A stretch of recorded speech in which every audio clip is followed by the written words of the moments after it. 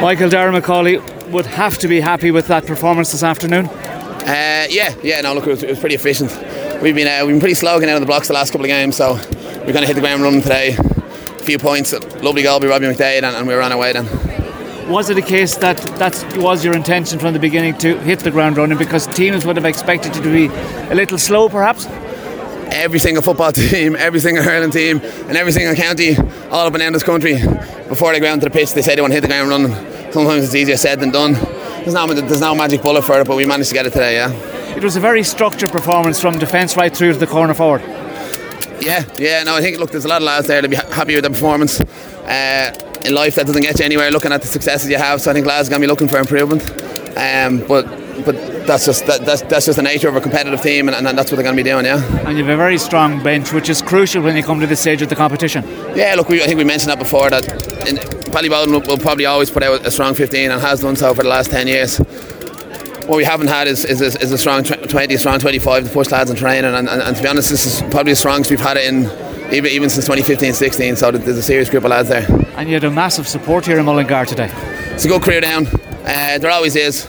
I thought we've had a bit of an experience with these things before, that when the kind of bandwagon gets going, the kind of people start jumping on board, and it just becomes more crack along the way. So I think we're in the middle of that.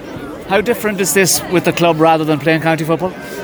Look, it is what it is. It's its own kind of unique entity. But I think there's just, with this in particular, there's kind of more momentum builds, and people kind of really get behind it, and the flags start going up in Ballyround and Rathfarnham and Lochlion, and people start talking about it, and the shops start talking about it, and I guess that kind of lovely kind of buzz around the place, and that's kind of that's building now. It still isn't reached fever pitch, so we keep the train on the tracks we hope to. And of course you have your 50th celebration next weekend. 50th celebration, yeah. Cheers, Desi Dowell, the one and only walking by there. But look, I think what was on my mind more than anything today was the loss of Dermot Manley today. So Dermot was an unbelievable human who came from this club, who played with this team, was on championship winning teams with this club, and you just don't know in life and the sport what's going to happen next. We lost Digger last week, and nothing is going to be the same again since. We're looking at everything differently, and I actually just don't know what to say to his friends and family.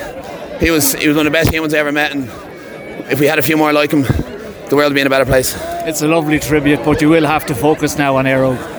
Yeah, that's the plan. But look, there's bigger things in life, as I said. Michael Darragh, thanks very much. Gurmila.